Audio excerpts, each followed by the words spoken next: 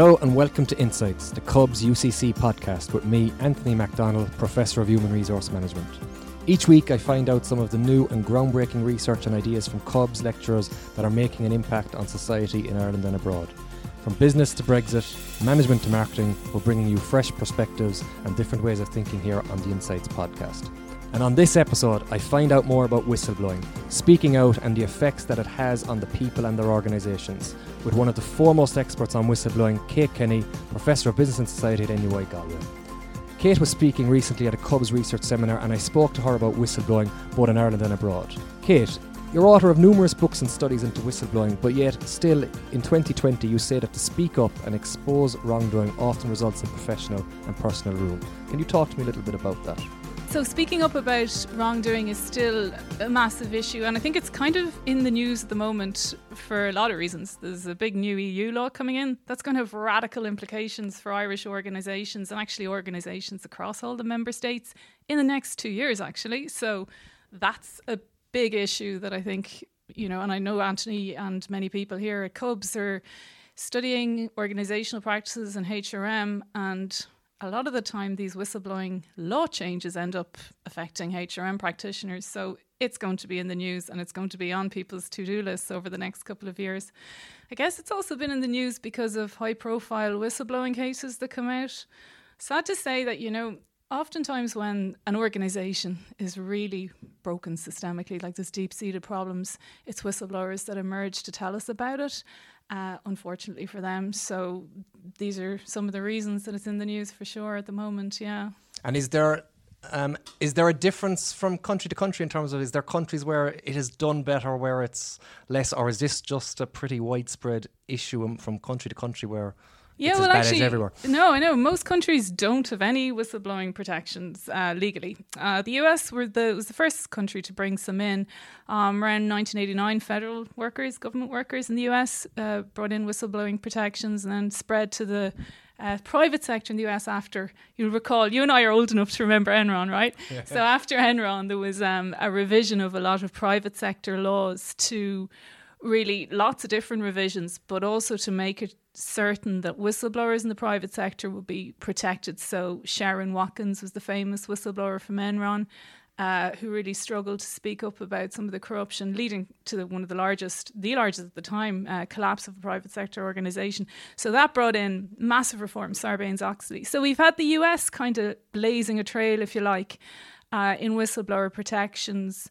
The UK then followed suit in the 90s. They brought in the PIDA law, which was exciting at its time, but we've now, more than 10 years later, actually that was 98, so 20 years later, we've seen a lot of the holds with the PIDA law in the UK.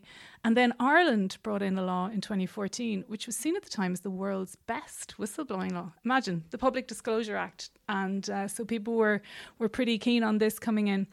But with Ireland, with the UK, with the US, here's what happens. You get a new law introduced and then it gets tested in the courts and then all the loopholes become clear and then all the issues around what they should have done when they designed the law in the first place come out. And so really over the last 20, 30 years, we've had testing of the law in different jurisdictions like those. So from that position then, the EU brought in the EU directive, and that's been transposed in the next couple of years, like I say. And so that's been a learning from what other countries should have done right. So you always have a bit of tire kicking when you introduce new law, and whistleblowing is no different. And so what we're hoping now is that the EU directive will be transposed to different member states like Ireland in the spirit it was written.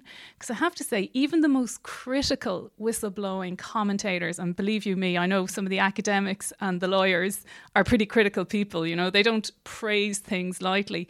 They are excited about the EU directive. They think that if it's actually imposed in different countries in the way it was intended, it's going to make a massive difference. It really addresses a lot of the big issues. So I guess in Ireland, I'm sitting here as a number of barristers that I would work with and advocates and lawyers for whistleblowers, and we've got our fingers crossed. We're waiting to see now in the next 2 years how this is going to get transposed into Irish law, because it could be very good. Yeah.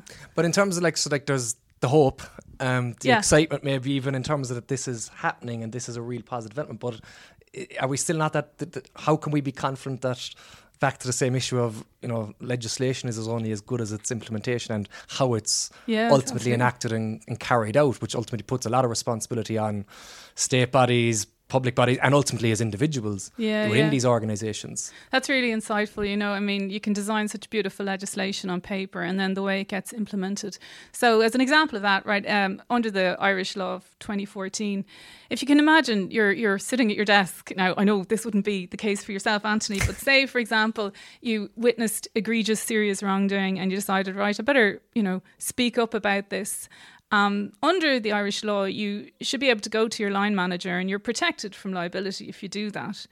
If they retaliate against you, you're protected. If they fire you, you're protected against being fired. And actually, you are also entitled to go outside to the regulatory body, whoever it might be in your sector, depending if you're public or private. There's some sort of oversight body. You're also entitled to go to them. In some cases, a minister, a county council. So these are people we kind of call prescribed persons, or they're bodies that are there to take disclosures. Right, so 4 years in, how did it look? We implemented the law in 2014. There was some research done in 2018.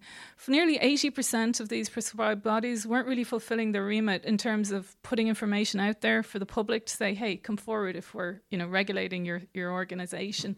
Reporting was pretty lackadaisical. So it's exactly what you say. The implementation, not so perfect.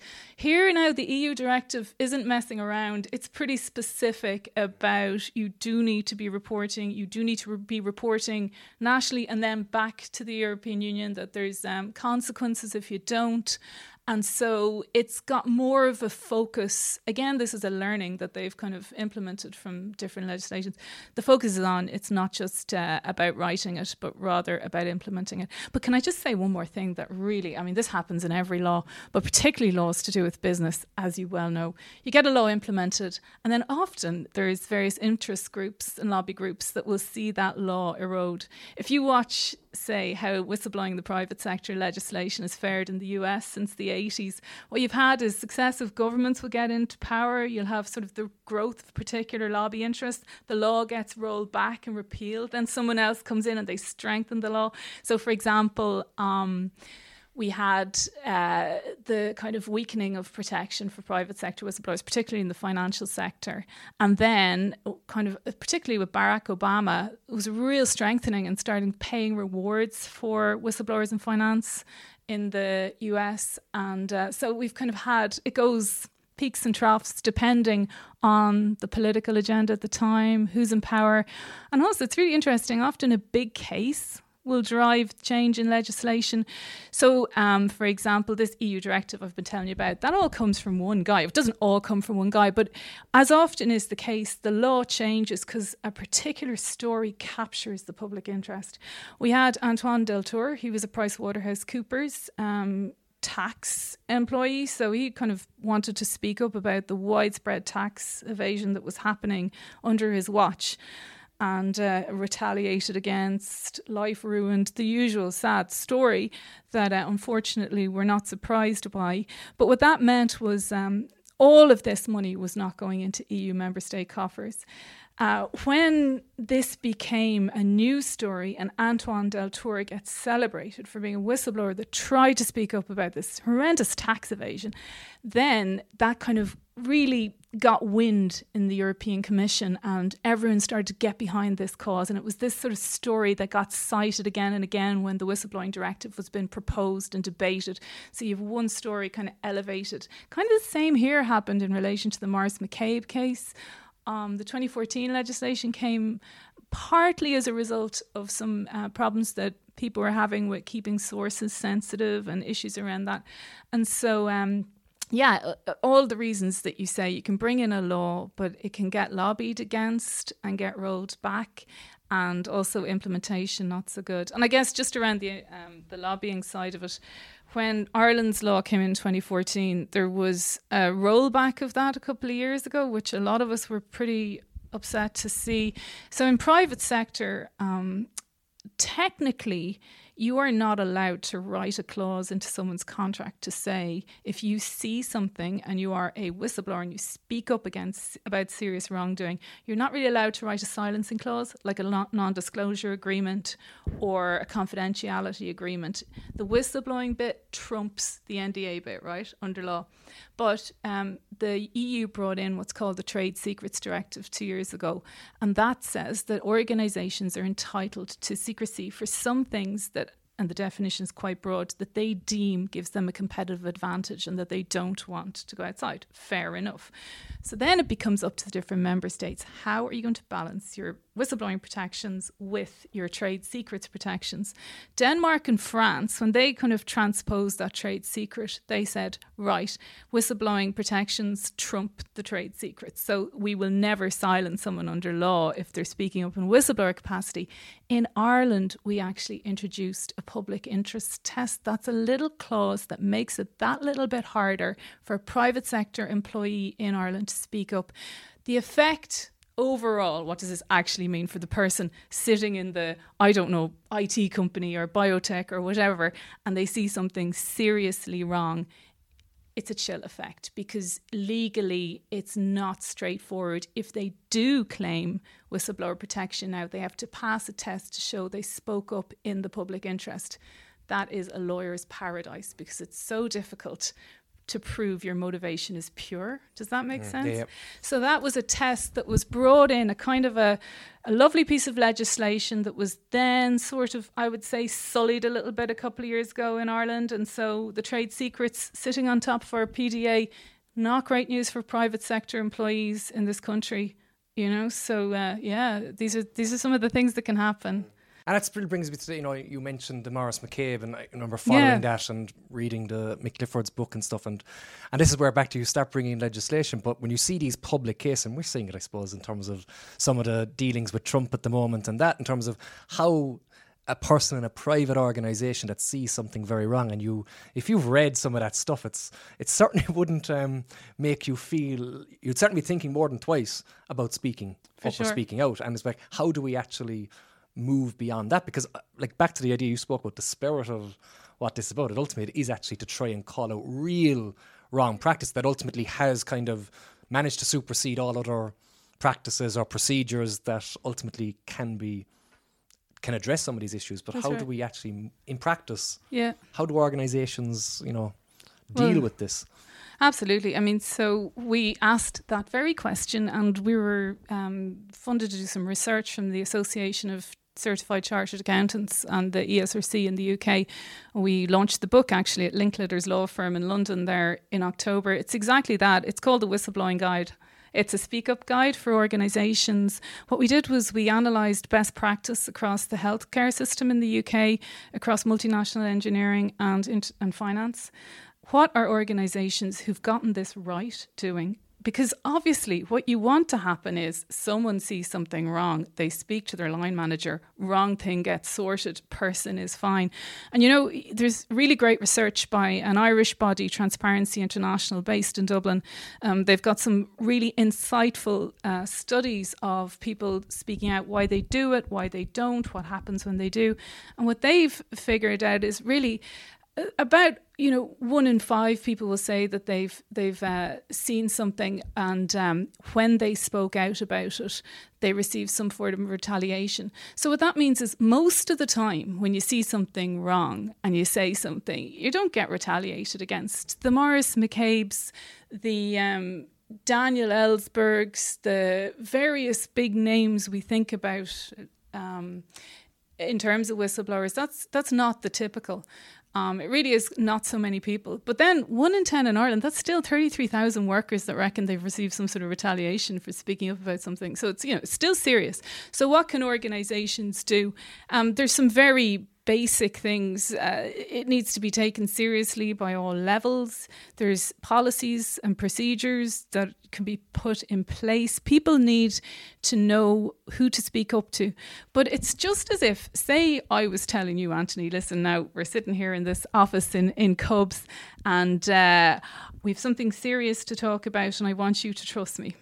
So this is back to our behavioral psychology and sociology and all of the things. And this is something we really deal with in the book. What's going to make you trust me? Actually, trust is a leap into the unknown, right? You don't know me. So you're like, right, I don't know who this person is, asking me to trust them. What's going to fill that gap? And there's various kind of aspects that you can signal to someone to make them trust you. So one of them is stories. So your first thing is cognitively in your head. Now, I'm not saying this is what you will do, but typically what we do is we say, right, what stories, what narratives do I have around trusting this person? So who else has she spoken to? What has her behaviour been in the past? What stories can I call on to decide whether I'll trust her? And if you're trying to speak up about whistleblowing, exact same thing. We were saying, right, I'm going to go to my line manager. Did Mary down the corridor go to him or her last week? What happened to her when she spoke up? I heard someone else use the whistleblowing system. Did it work? No. Did they get retaliated against? We formulate our decisions based on those sorts of stories. We fill the blanks. We trust people based on those kind of things. So a smart organisation that wants to take that seriously, they're not going to leave this to chance. They're going to be continually responding. One of the NHS trust managers we interviewed, it was Gas. He used to spend his time on a Friday afternoon, literally on the company intranet, responding to every little disclosure that had been made. Now, some of them were ridiculous. They were about the price of crisps in the canteen going up. But he would personally go on the intranet and be answering, because he said, if I'm answering about the price of crisps, then people will trust me enough to come forward about something really serious. And that was this insightful way of responding, but to create this atmosphere of trust. The other thing is, we trust people. We don't trust systems. So if I'm asking you, well, trust this whistleblowing system, you're going to be thinking in your head, what face is on the other end of that system? Who's answering that? Who is this person operating this? And so here again, what you want to do is, it's really helpful to personalize it for a senior person. Look, I'm overseeing this whistleblowing system. It ultimately comes to me. Those are some of the subtle ways, but you can see immediately that this is way more than a policy, way more than a system. It's back to what helps people to feel trustworthiness and to help people feel like they're going to be responded to and looked after. It's not a one-off thing. If someone discloses, an investigation often ensues. You have to keep telling the person 1 month, 2 months later, this is what's happening. We're not just taking your information and going off into ether, because this is scary for people. It's like, when you send someone an email and you don't hear back, and you don't know, they could have deleted it by accident, or they could be off in Taiwan on holidays. But we often read negative things into silence. Same with the whistleblower. If they use the system, they don't hear back. It's pretty scary. So all of those very subtle things help organisations to do a better job. But can I just say, it's clearly really important that if this is done in a token way, because the law tells you to, and you're not really serious about dealing with some very systemic issues that come up, employees are so smart, they're going to figure that out straight away. And I think that's one of the issues we're having. So another book I released last year was on financial services whistleblowing. And particularly, we've seen huge changes since the crisis in the UK, and in Ireland. Cultural changes in financial sector. But some of the surveys that came out just last year, both in Ireland and the UK, indicate that even with those changes, many of these involved whistleblowing procedures, people don't fully feel trustworthiness, and they don't fully feel like they're going to be protected if they speak up. So doing it from a tokenistic point of view, that is implementing a whistleblowing system and policy, you kind of might as well not do it if it's not being done in the full spirit of it. So that's really what the research is suggesting us. People cop onto that pretty quick. I'll just tell you one quick story. I did interview quite a senior person in a financial institution who told me, well, I have the whistleblowing hotline. I'm the person responsible for answering the calls that come through. And I was kind of saying, and that sounds like a hugely responsible job. And how many times has this whistleblowing hotline rang, And he was kind of saying, well, twice in the last year. And one of those times was the wrong number. So and that was because people treated the whistleblowing hotline as something, well, I'm never going to do because I don't have trust that will be respected. Yeah. Yeah, and you talk about the stories and narratives, and it's back to the extreme. Like often we always love the extreme examples of the, WikiLeaks, the Maurice McCabe, which are pretty, they're phenomenal. But it's back to, presumably we also, that idea of trust is the need that people need to realise that if people that have done that, we need to start getting the positive stories. That's in it. terms of that actually organisations and people have, made disclosures in the right way, has been treated appropriately, and there hasn't been these adverse, because it's back to the newsworthy items are often these extreme examples, and is that a really key piece? And I guess how do organisations communicate almost that, because you don't want to be communicating that you're getting loads of these issues, but equally there is that challenge about if you really are taking it serious, you do need to get across that actually this works. Yeah, absolutely. Don't be afraid. No, this is so true. You need to be creative. There are definitely ways of communicating positive stories that don't necessarily jeopardize the confidentiality of the whistleblower, because people do not want to be associated with this label usually if they can avoid it, for lots of reasons that really bear out in research that doesn't it's not always seen as a positive thing, as you know. So but organizations can be very creative about saying that, well, there was a serious issue, this is what we can say about the issue, somebody came forward, this was a really good thing. So that's really key. I'm smiling because you kind of you highlighted one of the key issues right now. So we're seeing a move in all of the wider context of ethical organizations, FTSE for Good, that index that rates ethical firms, all of this. People making public the number of whistleblowing disclosures is now becoming a thing. We're seeing whistleblowing advocacy groups and speak up consultancy firms encouraging firms to do it. In various sectors, some organisations are starting to do that as part of their annual report, and it's seen as a positive thing. So aviation would be a classic one.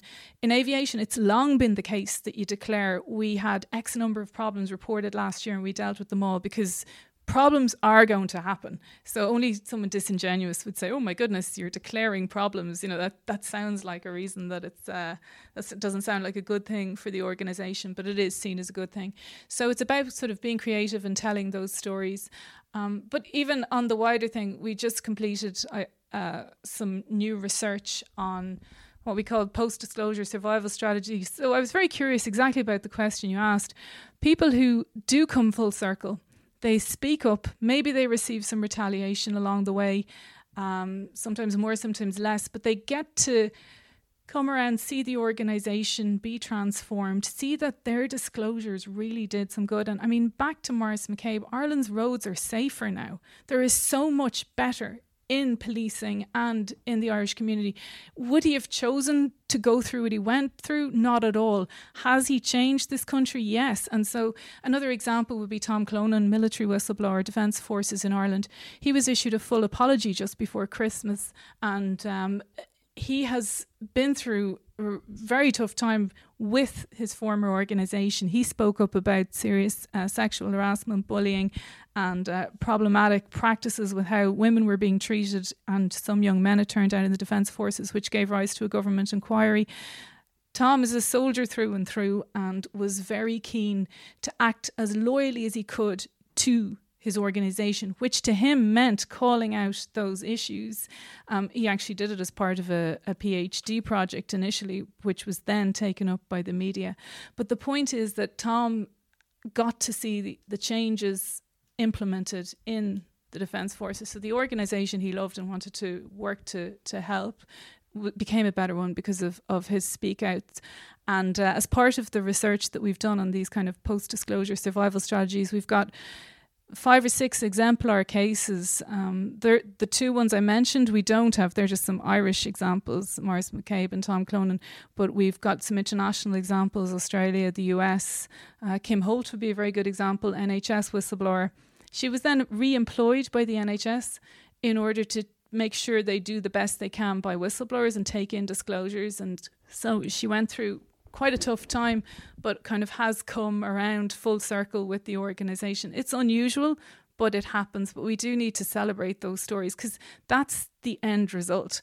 And, what we're hoping to do is to bypass all the retaliation bit and go straight to the improving bit, right? So, but ultimately that's a key presumed outcome, is that there is that ultimately the stories and the fact is that inevitably there's going to be practice that this is going to be needed because it's just institutions, humans involved. But is that there are those positive stories where actually a person does ultimately get to continue employment doesn't experience cathartic. So I suppose the more we get through that, and I think it's back to maybe it's also, as you mentioned, the ethics piece, and there's a big push now. We're seeing a lot more talk about values. Yes. And I was recently with an exec audience, and I was really impressed by one person who spoke about how they actually were looking to manage out a particular employee, one of their best performers, but because the way they were getting to the performance wasn't in keeping with how they as an organisation want to work, which is often that big challenge of if everything is about profit short term, and ultimately it's not necessarily, it doesn't matter how you get there in some organisations. So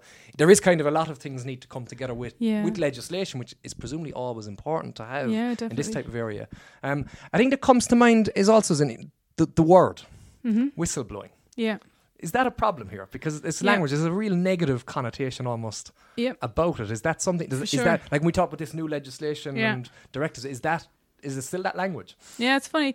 The language, the term itself comes from the 70s. Do you remember the scene in Fight Club where Brad Pitt meets Edward Norton on the, sorry now to bring it down to pop culture, but that they meet on the plane and he's telling him, I work for one of those dodgy car companies and I'm the guy who figures out, is the cost of this accident going to be worth recompensing the person? And you just got this chill of how calculating and cold that organisation is. Well, there was a whistleblower came out of, that was actually based on a case in the 1970s in the US, as you know, and a whistleblower came out around it, and a guy called Ralph Nader was the first person to coin the term. So here's the thing, what I found is when people find themselves getting harsh retaliation and they need to seek help, they need protection under the law, often a journalist will come to them and go, you're a whistleblower. Or a lawyer will say, well, I can't protect you, but if you go for whistleblowing protection, I can protect you. And they go, oh, well, yeah, that sounds like a handy label actually, because nobody else is helping me. So in some cases, whistleblowing is a positive thing for people then. And, we've interviewed nearly 100 people in depth who found themselves in this situation, and you get connected with others who similarly, and it's around that whistleblowing tag or label that they collect, and that's nice and that's positive, but it has all of those negative things. So one of the Transparency International studies, they asked people, ordinary people and not whistleblowers, just ordinary employees, would you like to work with a whistleblower? So for I think 90% of people said they approved of whistleblowers, but turns out a lot less wanted to work with one. So there's that negative label for sure. Is that partly though a fear in terms of the idea is that there's somebody that they're there looking to catch people out, and it's the troublemaker is looking for the chink, when really a lot of these cases are about really systematic major issues that have not been dealt with as well, I guess. So is that just a natural fear in terms of I don't want them there, there's a troublemaker, they're going to be... I think there is that element. Any of the genuine whistleblowers that I've met, they're not going to be speaking up because someone brought a post-it. No, not at all. People don't go through that for the crack or for something minor. Exactly, this is like, no, I have to, so you're right, yes, possibly, and it's totally not borne out, but I think it's a little bit deeper than that. There's a lovely paper. Well, one of the things, the points that I made in the book on the financial sector was that, there's an element of all of us that's invested in the status quo. We trust institutions. We need stability. We grow up with institutions like banks, like the health service, hospitals. We can't do without those. If I turn up at your door and say, the way the world looked to you yesterday is completely wrong, and actually these organisations are more corrupt, bleaker, darker than you realised, and they're the organisations that you still depend on for your money if it's the bank, or for your health if it's the hospital. Do you want to hear me say this to you? It's that kind of Cassandra complex. There's an element perhaps of each of us that viscerally reacts against the person who turns up at our door giving us... There's a lovely interview with David Morgan, is a psychologist that we know in London, and he does a lot of pro bono work with whistleblowers. And he's spoken very honestly about this. He said, I sit here in the office and at the end of the day I have to go home and decompress somehow, because I have taken in so much blackness about how the world is, and part of me hates hearing this from the person, and part of me resents the person for sitting in my office and telling me these things about the world, because now I have to go home to my kids and the world is worse. And I think that's very insightful, and we've had like a popular culture, there's an Ibsen play around this. There's lots of kind of theoretical devices. Obviously, Sigmund Freud would tell us a lot about this. Our defense mechanisms, those kinds of things come up against. We love to defend ourselves against anything that's a threat to, our sense of stability and well-being. And maybe whistleblowers fall into that category until we think through and think, well, they are speaking out about ultimately things that make us safer. Yeah. But again, comes back to, I think, that idea of the stories and the positives and, the Maurice McCabe thing, ultimately, that has led to longer term. We all benefit ultimately from that, but it's how that is potentially sold. And I think, to your point too, I suppose there's this piece about reading through that.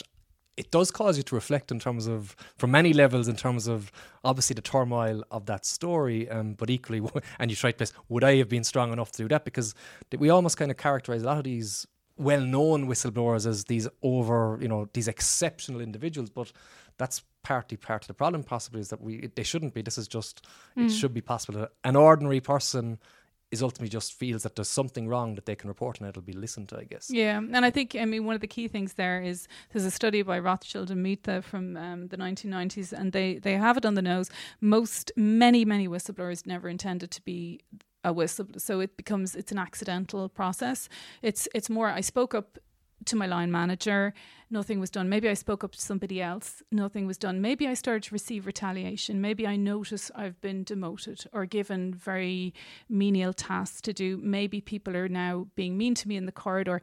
So now I'm being retaliated against. I realise that's for speaking up. I start to defend myself, and it polarises from then. And then I try to fight back against retaliation. And then you find yourself in the position of whistleblower. Very few people, there are stories like Edward Snowden and things like this where people stand up and say, right, today I am going to disclose. But in many, many cases, it's a long accidental process that you find yourself in that position, but you never chose it. And I think that's really important to highlight. But if somebody is in that situation, they are at work at the moment and they are seeing something, they're considering disclosing, they are maybe suspecting that the disclosure may not be welcome, there is very solid and good advice that they should read and consider before doing anything, because this is serious stuff. Obviously, Transparency International Ireland have very useful guidelines on their website. There's an excellent book called The Whistleblower Survival Guide by the best and long-standing legal firm in the world, is one of them anyway, dealing with these issues, GAP US. It's a book by Tom Devine and his colleague Maserani. It's called, The Corporate Whistleblower Survival Guide. These are very practical guides about what you should do. Seeking advice, seeking help, speaking to your other half if you have one, or your close friends or family, before making any decision, and where to go to for legal advice, because none of this is to be taken on lightly, and not to sort of scare individuals, but there is advice out there, and so it's important that people know and will consider it. Okay, I think that's good. I think it's good to have, for individuals who might be listening to this, that practical advice. And I guess if I'm trying to sum it, for the organisational and state leaders is to really take the spirit of the legislation and to implement that. So thanks very much for coming in today, Kate. Thanks for having me. So that's all we have time for on this episode of Insights, the Cubs UCC podcast. And my thanks to Kate Kenny, Professor of Business and Society at NUI Galway, for joining me on the show. Don't forget to rate, review and subscribe to the podcast on Apple, Google, Spotify or wherever you get your podcasts from. And join me next time for new ideas, research and perspectives in Ireland and the world from us here at Cubs UCC. Thanks for listening.